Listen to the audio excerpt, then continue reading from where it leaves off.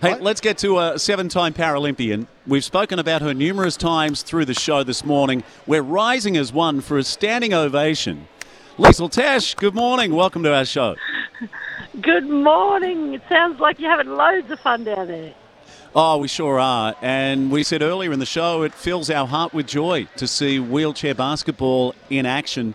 And there's men, women, and literally children that are in action today. Fantastic. I'll be there later this afternoon to play with the Central Coast Crusaders. I can't wait. It's so nice to have wheelchair basketball back on the coast. Oh, she's having a bit of a run today. You're going to turn back the clock. I've got the wheelchair out of the rafters and dusted her off, and she'll be on the court this afternoon. So I've got a critical question for you. Is this the first step between Liesl Tesch and Paris in 2024?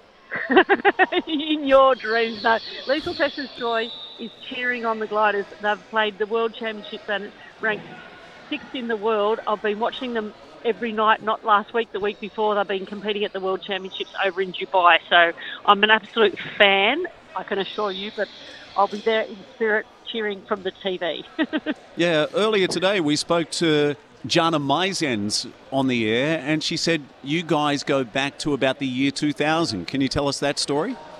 Well, Jana and I played against each other in Atlanta in 1996 when she was playing for the States and I was playing for Australia. So and it's not that an uncommon occurrence falling in love with someone in the wheelchair basketball world when that is your world, especially as a young athlete. And so in love with an Aussie guy, and she's been in Australia for a long time and brings incredible wisdom and also passion about development for the game to Australia, which is fantastic for the women's movement in Australia and especially in New South Wales.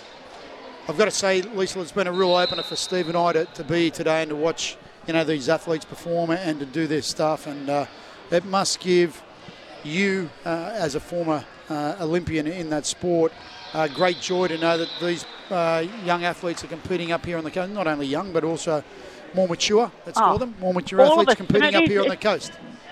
Oh, I just love that it's homegrown, and as soon as I knew we were having a round of the Waratah League on the Central Coast, I've signed up to play. So it's a great opportunity, and it's a sport for always. It's a beautiful sport. You just jump in. I don't know how I'm going to go, but it's a fantastic sport. It's nice to know that there's just an opportunity around the corner to go and play every now and then.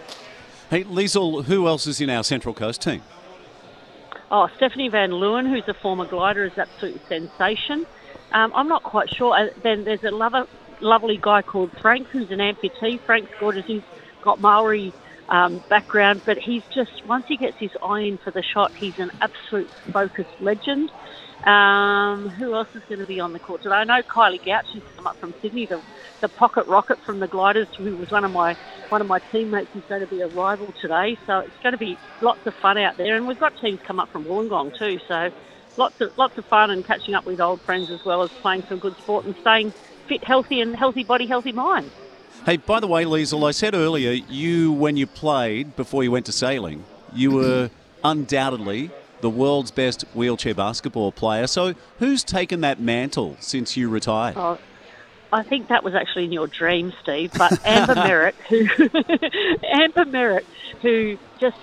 had an absolutely sensational. She was the highest scorer at the World Championships, and she was named in the All-Star 5. She's a Perth player who's come through the ranks. She's as taller than the tallest pine tree. She's amazing, gorgeous blonde hair, shoots the lights out. She's backed up by Georgia Munro Cook, who's just come into the game. She's got, some weird hip challenges, but Georgia's come from a very disciplined background, a fantastic shooter, and we've got Hannah Dodd, who I play with in the Sydney Uni Flames.